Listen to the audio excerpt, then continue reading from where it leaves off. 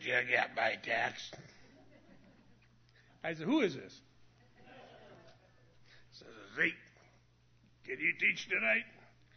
I said, well, not very well, but I'll give it a shot and do the best I can. Says, I'm sick. Feel okay, but I just don't want to strain my voice. So anyway, here we are. I'm back with you. For those who don't know me, if there's anybody out there that doesn't know me, my name's Mark Matthews, and I've done a few teachings up here. So tonight, we're going to do a little bit different than what I've done in the past. We're going to actually start a book tonight. We're going to go through an introduction and first chapter of the book of Ruth. But before we do that, let's open in prayer. Let's hold our pastor up in prayer. Father, we just thank you for this opportunity to come and present ourselves before you, Lord, to worship you as we just have in music and in praise, Lord. And Father, as we will soon be worshiping you in the study of your word, we now want to come and worship you in prayer, Lord. And just ask, Father, to start out with, we just ask for our pastor, Zeke. Lord, we just ask that you would touch him and touch his voice, touch his body. Take whatever this thing is away from him, Lord. He's been fighting for the last week, and he's got a big weekend and the Christmas Eve study coming up on the project coming up on Tuesday, Lord. So he's got a big plate in front of him, Father. So I would just pray that you would just touch him and just put your healing hand upon him, Lord. And just, again, whatever this is, just take it away from him, Father, and just cast it into the darkness. And Lord, any of the others that may be involved, any of our brothers and sisters that are involved in this, especially the Christmas Eve program, Father, we just ask a hedge of protection upon their health, Lord. Just protect them. And, Lord, let not any of this stuff come near them. And then we just pray again for this weekend and for the Christmas Eve service. That would just be a blessing and a mighty work for your kingdom, Lord. And we just thank you again for tonight, this opportunity to just come before you. I just pray for each of us here. Lord, I pray you would touch our hearts and our minds and our ears, Lord, that we would hear the message that you have for us. I pray especially for myself, Lord, that what I bring forth would just be pleasing to you, Lord, and be your pure word. So, Father, just go before us now. Let your Spirit go before us, and as your word has promised us, he will lead us into all truth. Just lead us now, Lord, in the study of your word. In Jesus' name, amen. Well, a while back I was talking to Zeke, and we mentioned if I might be doing some filling in for him on occasions when he couldn't be here and he was sick, and we kind of discussed a few things that I might teach on. And I asked him, I'm pretty comfortable doing the book of Ruth tonight. I don't think you guys have probably studied it in quite a while. As a matter of fact, I felt real comfortable when I asked Zeke about doing the book of Ruth, and he said, there's a book called Ruth? No, he really didn't say that. But he did admit he'd never taught on it. And I haven't taught on it for about 5 years, so we'll give it a shot tonight and see what happens. I was down the hill most of the day today. After I got his call, I had to go down the hill for an appointment and didn't get back till about 4:30. So I'm kind of doing a rehash of what I did about 5 years ago. So we'll see how it turns out. So anyway, if you would, turn in your Bibles to the book of Ruth. If you're not sure where Ruth is located, she's right between Judges and 1 Samuel. So that's where you'll find it. Ruth is one of only 2 books of the Bible named after women. The other one is the book of Esther. The time of the writing, we're going to do an introduction, and we'll hopefully get through chapter 1 tonight. The time of the writing of the book of Ruth is really not known. Oral tradition says it was written possibly in the golden age of Israel, in either Solomon or David's reign. Time really doesn't matter. It is a part of Holy Scripture. So no matter when it was written, it's been included in the Holy Scriptures. Some believe that Ruth herself may have been the author, or that perhaps the author was Samuel, since it includes a genealogy of David as an appendage to the book and the very end of the book. It is considered a literary masterpiece for its beauty and literary construction, and is required reading in many literature regimens. How do we know this isn't just fiction? Well, Ruth was one of the 4 women named in the genealogy of Jesus Christ in Matthew chapter 1. The entire list of women there includes Tamar, who was the daughter-in-law of Judah. And you might remember that story from Genesis. Judah, it really has to deal with Levirate marriages, really. And in the story, Judah had given his first 2 sons to Tamar as husbands, and they both died. So he wasn't too crazy. The Levirate marriage required him to give his 3rd son to her as husband also, but since the first 2 had died, he didn't think they had a very good track record, so he wasn't very excited about this idea. So Tamar went, and to show him the error of his ways, she went and dressed herself as a prostitute and got him to come unto her, and she got pregnant. And after time passed and they saw that she was pregnant, they brought her before Judah, and she had gotten his staff as a down payment as a prostitute for pleasuring him. So Judah was about to stone her, and he said, "Who's the father?" And she took his staff and said, "Signet ring." Actually, he said, "You are," because he had not done his duty under the Levirate marriage. And we're going to touch on that when we get into some further chapters in Ruth. But it was a pretty seedy episode. But anyway, that's who Tamar is. She's one of the 4 women. The second one is Rahab. If you remember Rahab from Jericho, she was the prostitute who hung the red thread on her window, and her family were spared when Jericho fell. She is also the mother of Boaz, and we're going to come across Boaz in the book here. The third one is, of course, Ruth, and lastly, the 4th woman is Bathsheba, who is not directly named but referred to as she who was the wife of Uriah in Matthew chapter 1. And you might remember that story. That's an interesting story, too.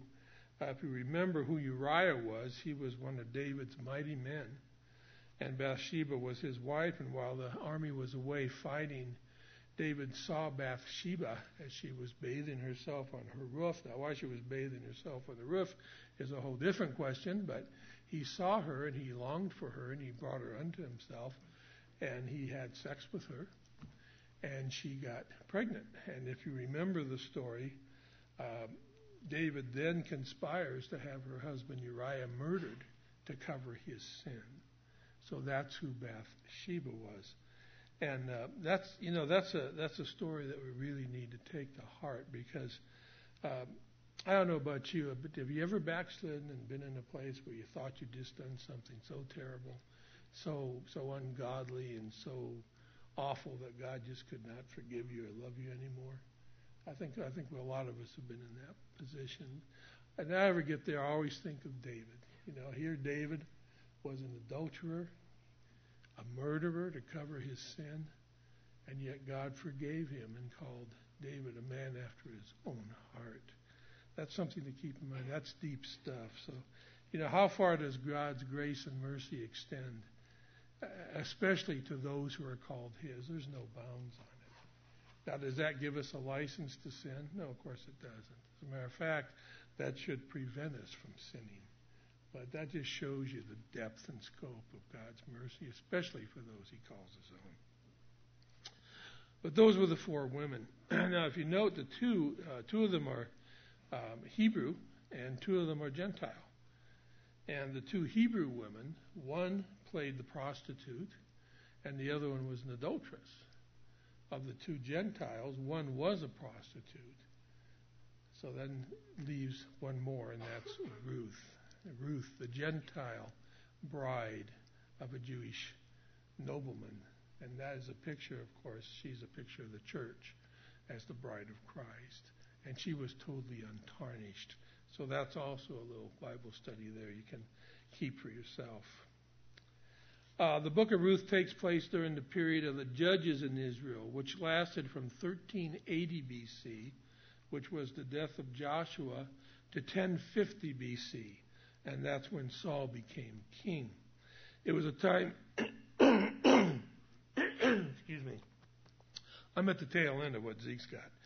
It was a time of extreme spiritual and moral decay in Israel.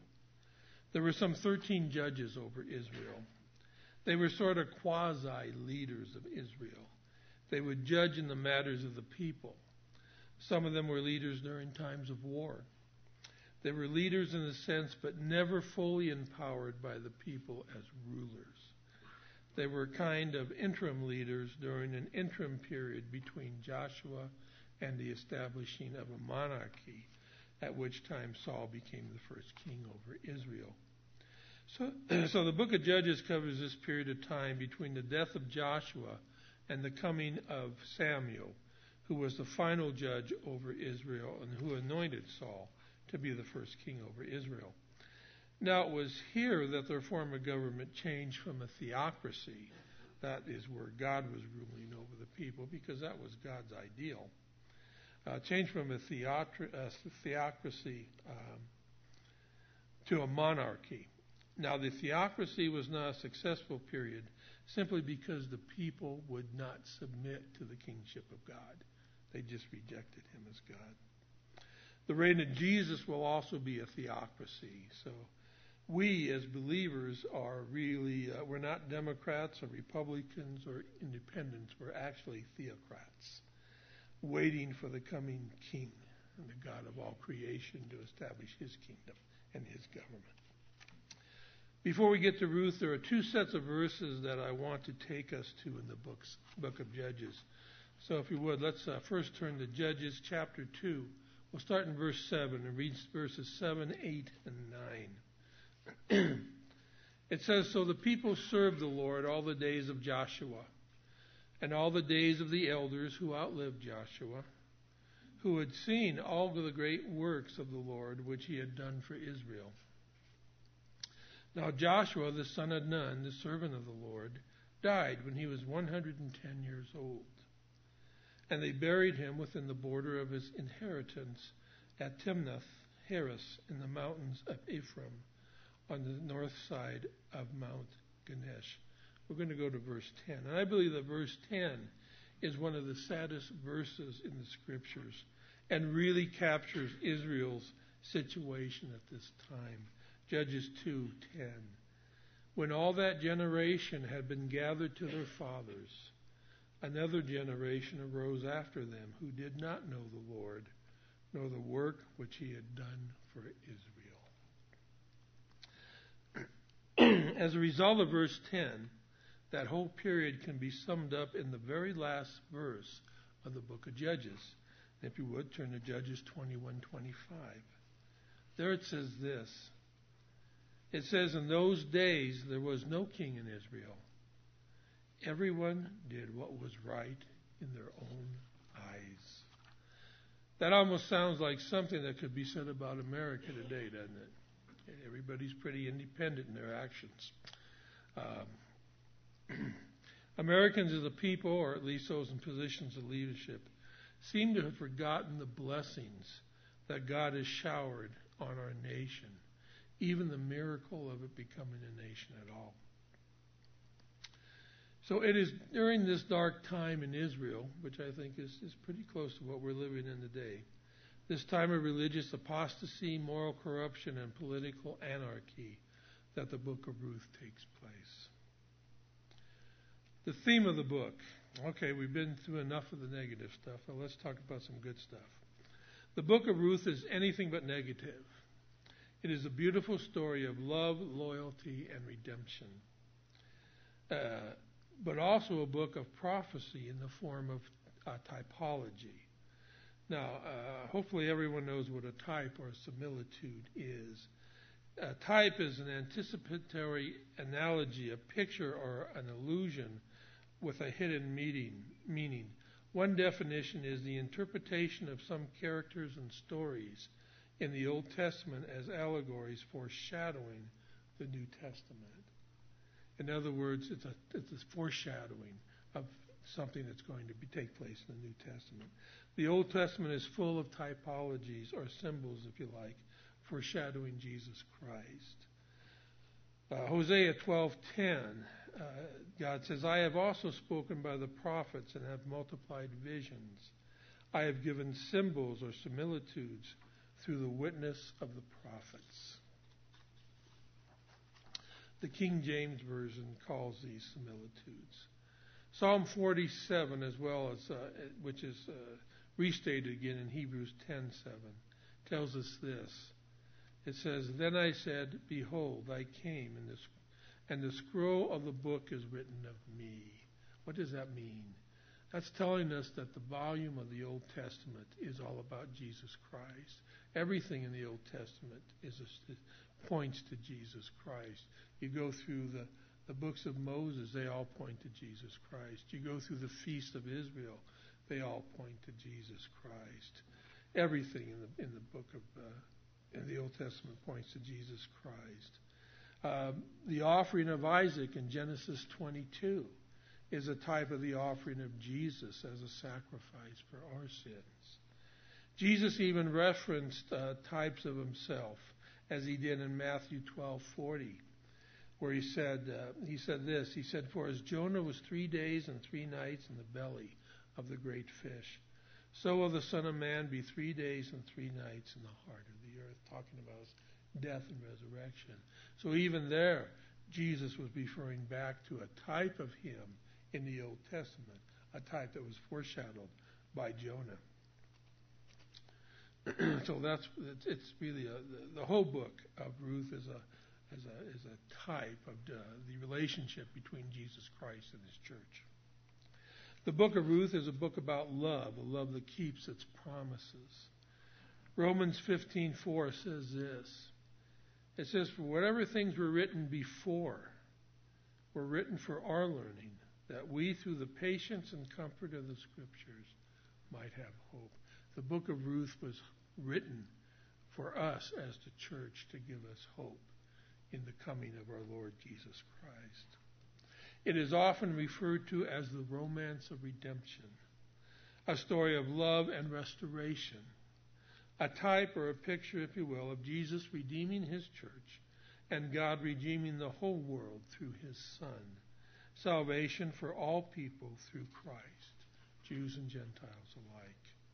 And Gentiles were not an afterthought, but they were right there from the beginning.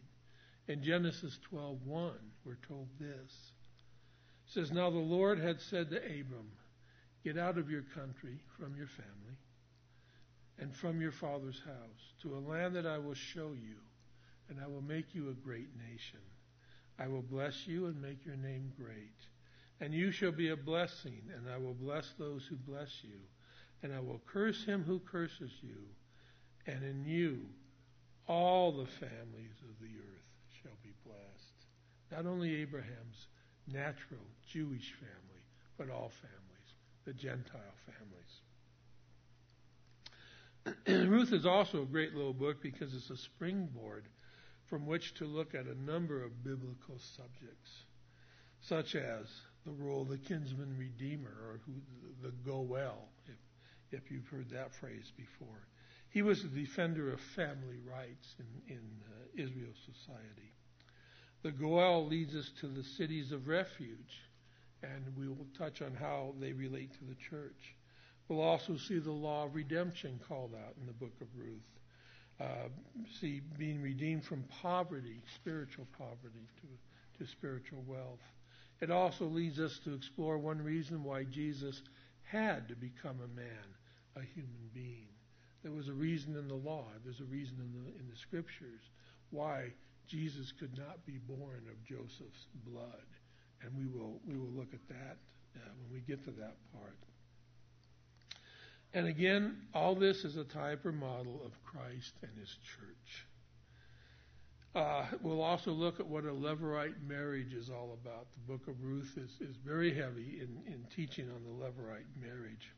And that doesn't have anything to do with the Levites, so don't let that confuse you. It's a word that really, it's a law that really has to do with the law of inheritance in Israel. So we'll look at a Levirate marriage and see what that's about. So the book of Ruth is a study of many things. It's a place to get into many different subjects in the Bible. So let's start with chapter 1. Ruth chapter 1, verses 1 through 5. It says, Now it came to pass in the days when the judges ruled that there was a famine in the land. That land there is Israel. And a certain man of Bethlehem, Judah, went to dwell in the country of Moab, he and his wife and his 2 sons. The name of the man was Elimelech. I have a trouble with that name, Elimelech. The name of his wife was Naomi, and the names of his 2 sons were Mahlon and Chilion, Ephrathites of Bethlehem, Judah. And they went to the country of Moab and remained there. Then Elimelech, Naomi's husband, died, and she was left and her 2 sons. Now they took wives of the women of Moab. The name of the one was Orpah, and the name of the other was Ruth. And they dwelt there about 10 years. Then both Mahlon and Chilion also died, so the woman survived her 2 sons and her husband. Verse 1 speaks of there being a famine in Israel. There are 13 famines actually listed in the Bible. Famines often indicate the moral condition of a country, especially when we look at the history of Israel. And often they were a judgment for spiritual idolatry or disobedience. So God used famine as a form of chastisement. Amos 8:11 also even speaks of a famine of the hearing of the word of God. It says, Behold, the days are coming, says the Lord God, that I will send a famine on the land, not a famine of bread, nor a thirst for water, but of hearing the words of the Lord. So a famine in the land of Israel. And I think they have that today in Israel. I think today Israel is going through a spiritual famine. Most of the people in Israel are either agnostics or atheists, certainly secular, and most of them have absolutely no interest in spiritual things. So I think there's a famine going on there right now. So famine is sometimes used of God to accomplish God's purposes. It says, And a certain man of Bethlehem, Judah, went to dwell in the country of Moab, he and his wife and his 2 sons. Moab is located east of the Dead Sea. They were an idol-worshipping Gentile people. They had a really bad beginning. Moab came out of the incest between Lot and his daughters. And you can read about that in Genesis 19, verses 30 through 37. Really another sordid story. When Lot was taken out of Sodom, he fled to the mountains, if you remember, and his daughters then, seeing that there was no other men around, got their father intoxicated and then went and laid with them. And it resulted in the birth of the Moabites and the Ammonites, Moab and Ammon, both born of incest. And they became very messed up people because of that. All through the scriptures, if you look at the Moabites and the Ammonites, you see they were a nasty, pretty nasty lot. Lot himself was a pretty messed up guy, so they really didn't have a very good chance at all, even right from the beginning.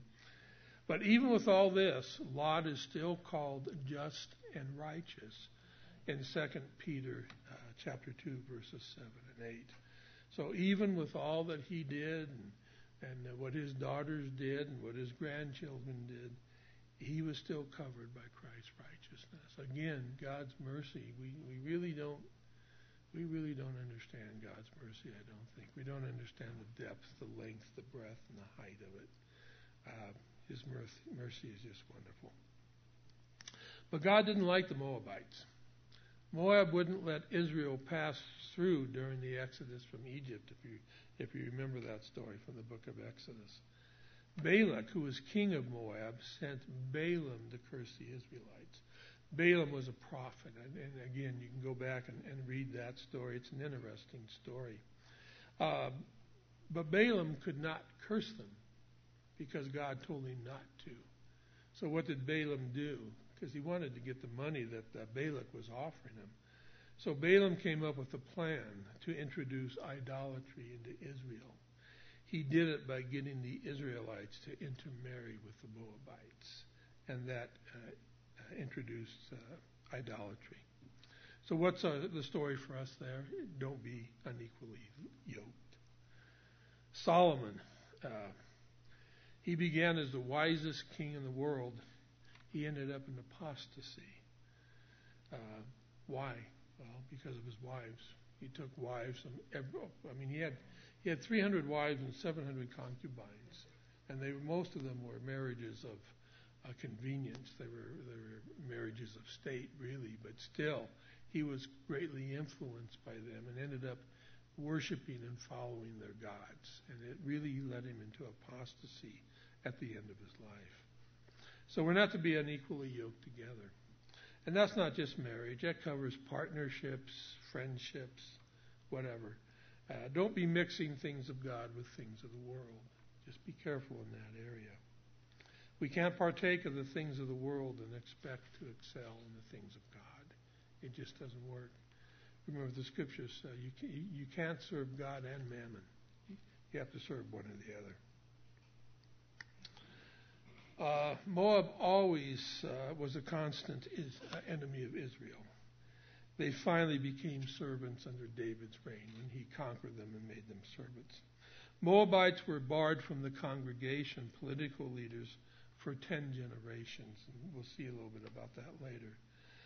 There are still spiritual Moabites today trying to pervert the people of God, so be careful out there. In verse 1, Elimelech left property in Israel. He sold it or lost it to the debt. But more than that, he left God. He went out from God's presence to greener pastures, at least what he thought were going to be greener pastures. What he ended up doing was dying there, him and his sons, as we're going to see.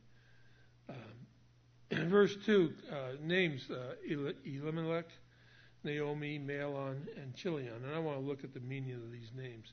Elimelech means to whom God is king. Well, God wasn't king, was he? Because if he was, he never would have left Israel.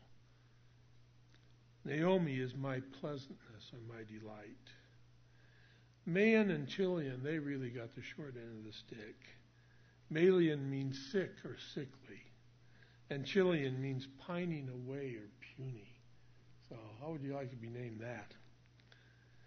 They started out with 2 strikes against him right from the beginning. In the New Testament, we have John and James, sons of thunder. Here we have Mahlon and Chilion, sons of sickness, I guess we would call them. In verse 3, we have the death of Elimelech. He passes away. Excuse me.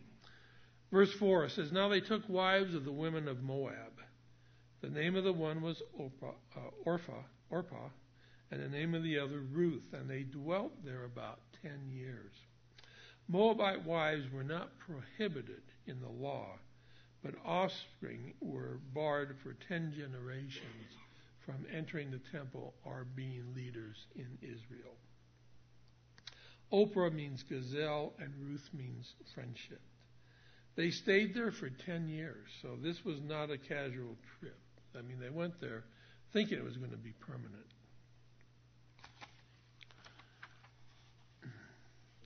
Verse 5, Mahlon and Chilion died. Very serious for Naomi and the women, because they now had no means of support. And in that society, if a woman lost her male means of support, she usually had 2 avenues open to her. She could be a beggar or she could be a prostitute. So this was very, very serious stuff for both Naomi and the 2 ladies. Let's read verses 6 to 14. It says, Then she arose, this is Naomi, then she arose with her daughters-in-law, that she might return from the country of Moab. For she had heard in the country of Moab that the Lord had visited his people by giving them bread. So in other words, the famine was over in Israel. Therefore she went out from the place where she was, and her 2 daughters-in-law with her. And they went on the way to return to the land of Judah. And Naomi said to her 2 daughters-in-law, "Go, return each to her mother's house. The Lord deal kindly with you as you have dealt with the dead and with me." Verse 9, "The Lord grant you that you may find rest, each in the house of her husband."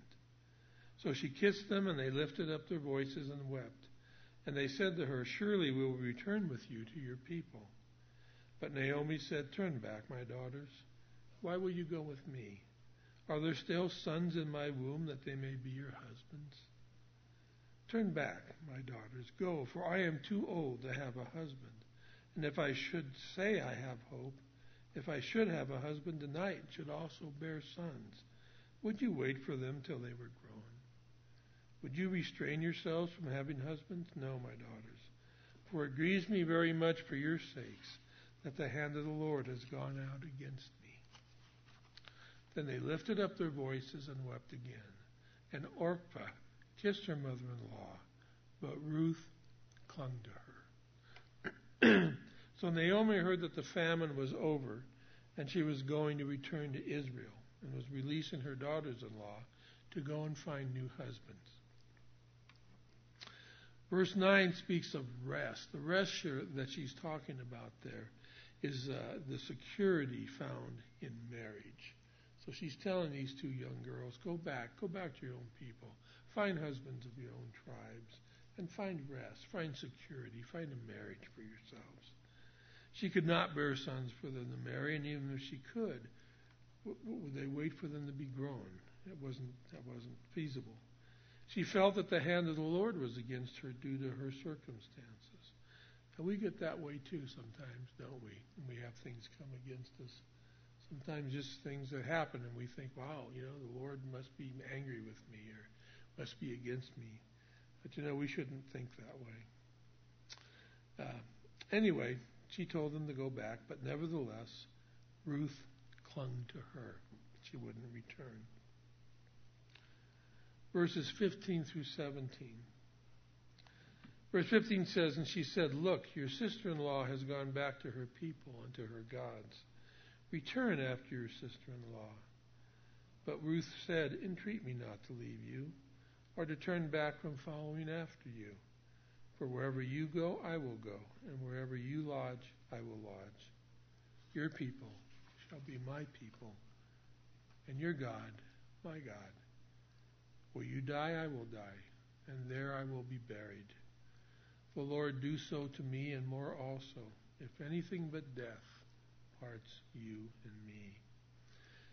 So in verse 15, Orpah makes a decision to return to her own home and people. But more than that, she decides to return to idolatry.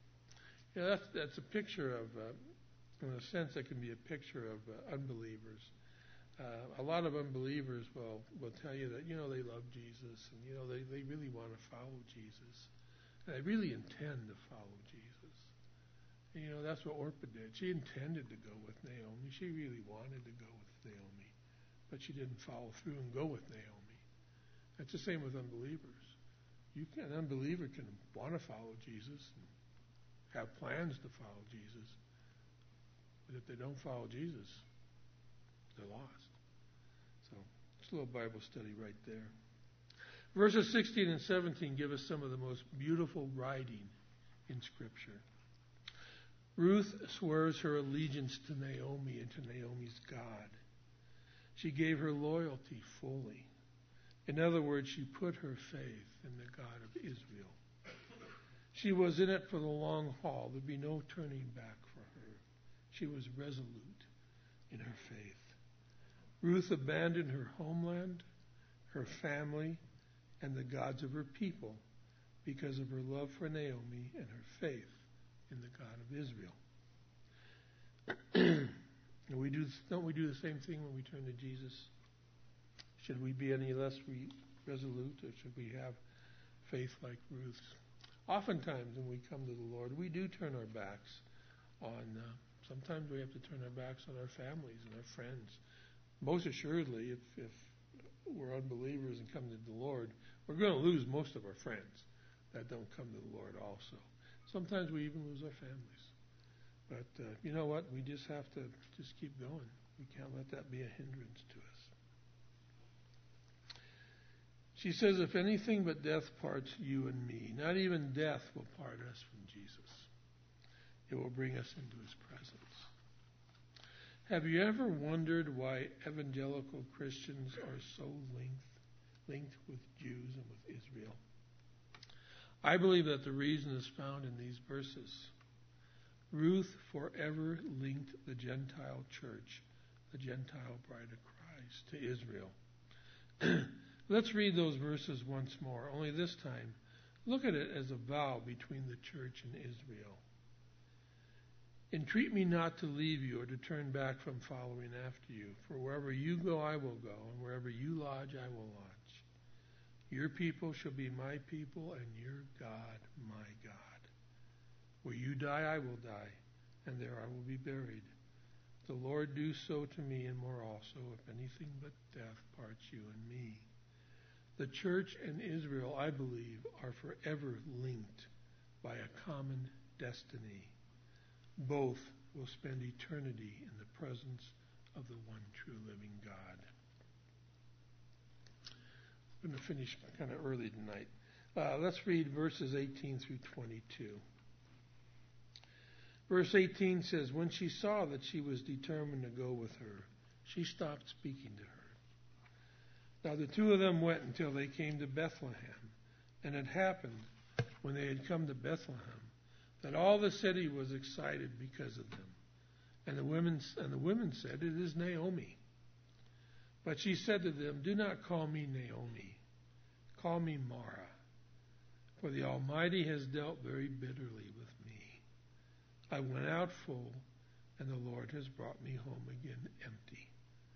Why do you call me Naomi, since the Lord has testified against me, and the Almighty has afflicted me? So Naomi returned, and Ruth the Moabitess, her daughter-in-law, with her, who returned from the country of Moab. Now they came to Bethlehem at the beginning of barley harvest. Excuse me. In verse 18, Naomi stopped speaking to Ruth. She wasn't mad or angry. She had just finally resigned herself to the fact that Ruth was going with her no matter what. In verse 19, when Naomi gets back to Israel, it says that Naomi was recognized after 10 years. That indicates that before she left, her and her family were very prominent and known there. And verse 20, Naomi was bitter at God for what had transpired. We often also do that sometimes. We can get bitter at God. We can get mad at God. We can think God has deserted us. Sometimes in our relationship with God, we get the feeling distant, and we think God has moved away from us and left us hanging out there by ourselves. I know that because I felt that at times. But when we feel those things, we have to remember one thing. If we feel distant from God, it's not God who moved. God never moves. If we feel distant from God, it's we who moved. And then we need to move back. And that's what Naomi's doing here. Even though she's feeling bitter, she's still moving back to God. Verse 21, she said she went out full, and the Lord has brought me back empty. She's blaming God for circumstances caused by her own choices. She went out full and came back empty. Who else did that? Who else went out full and came back empty? The prodigal son, didn't he? Let's read Luke 15, starting in verse 11. We're going to read about the prodigal son. Luke chapter 15, verse 11 through 32. Then he said, this is Jesus, then Jesus said, he's given a story here. He said, a certain man had two sons, and the younger of them said to his father, Father, give me the portion of goods that falls to me. So he divided to them his livelihood. And not many days after, the younger son gathered all together, journeyed to a far country, and there wasted his possessions with prodigal living. But when he had spent all, there arose a severe famine in that land, and he began to be in want. Then he went and joined himself to a citizen of that country. And that citizen sent him into his fields to feed swine. Here's a son of Israel feeding swine. And he would gladly have filled his stomach with the pods that the swine ate, but no one would give him anything. This guy's pretty destitute. But when he came to himself, he said, "How many of my father's hired servants have bread enough and to spare, and I perish with hunger? I will arise and go to my father, and will say to him, 'Father, I have sinned against heaven and before you, and I am no longer worthy to be called your son. Make me like one of your hired servants.' And he arose and came to his father. But when he was still a great way off," this is beautiful, "when he was still a great way off, his father saw him and had compassion, and ran and fell on his neck and kissed him. And the son said to him, 'Father, I have sinned against heaven and in your sight. I am no longer worthy to be called your son.' But the father said to his servants, 'Bring out the best robe and put it on him, and put a ring on his hand and sandals on his feet. And bring the fatted calf here and kill it. And let us eat and be merry. For this my son was dead and is alive again. He was lost and is found.' And they began to be merry. Now his older son was in the field. And as he came and drew near to the house, he heard music and dancing. So he called one of the servants and asked what these things meant. And he said to him, 'Your brother has come. And because he has received him safe and sound, your father has killed the fatted calf.' But he was angry and would not go in. Therefore his father came out and pleaded with him. So he answered and said to his father, 'Lo, these many years I have been serving you. I never transgressed your commandment at any time. And yet you never gave me a young goat that I might make merry with my friends. But as soon as a son of yours came, who has devoured your livelihood with harlots, you killed the fatted calf for him.' And he said to him," the father said to him, "Son, you are always with me, and all that I have is yours. It was right that we should make merry and be glad, for your brother was dead and is alive again, and was lost and is found." The mercy of God. The mercy of God. The word prodigal in the King James Version means riotous, lavish, or wasteful. The wasteful son. This son left and wasted his inheritance. And after he did, he found himself to be in want. The Greek word there is hysterio. It means devoid, also to be left behind in a race, to fall short in the end. He was left with nothing.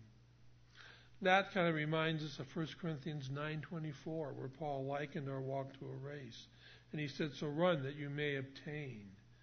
We don't want to fall short in the end. The son didn't. He came back. One thing to note here. Although the son left and wasted his inheritance, the son never lost his sonship. He was always a son, no matter where he was. Even when he was in that pig pen feeding the pigs, he was still a son of God. So that's the parable of the prodigal son. And we know that's a parable because, we know the difference between a parable and an actual event.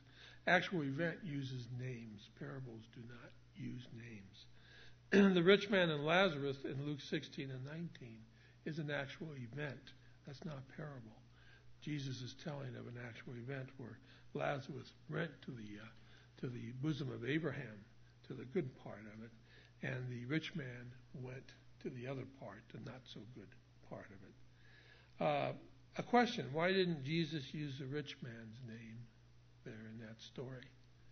I think it's because of Matthew 7:21. If you remember Matthew 7:21, especially from our study, summer study on the kingdom of heaven, what does 7:21 say? It says, "Many will come to me in that day and say to me, 'Lord, Lord, have we not done this? Have we not done that? Have we not fed the hungry and healed the sick and visited those in prison. And what does Jesus say to him? He says, "Depart from me. I never knew you." I think the reason he doesn't use the rich man's name in Luke 16 is because of Matthew 7:21. He never knew him. He didn't know him. Did he know his name? Of course he did. But he never knew him in the spiritual sense. So I believe that's why he doesn't use the rich man's name.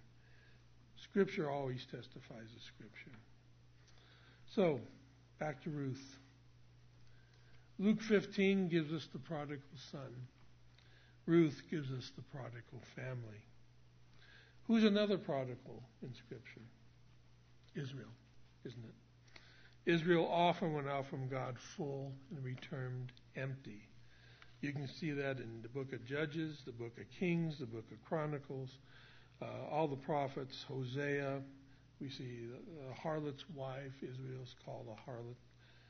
Israel goes out full and often comes back spiritually empty.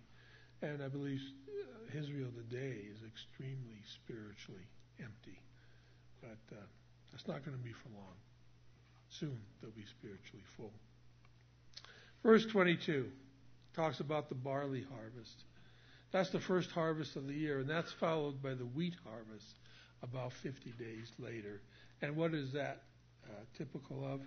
Jesus was the first fruits, the barley, around Passover time. And then came the wheat harvest, Pentecost. That's where the church was formed. So again, another little type there of the New Testament. So anyway, that's the first chapter of the book of Ruth. We'll stop there tonight.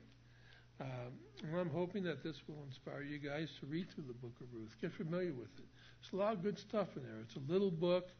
It's just full, though, of foreshadowings and prophecy, and it's just a great book. If you have never read it or never studied it on your own, try it. See what you get out of it. I think you'll find some real nuggets in there. So if you would, let's stand and pray.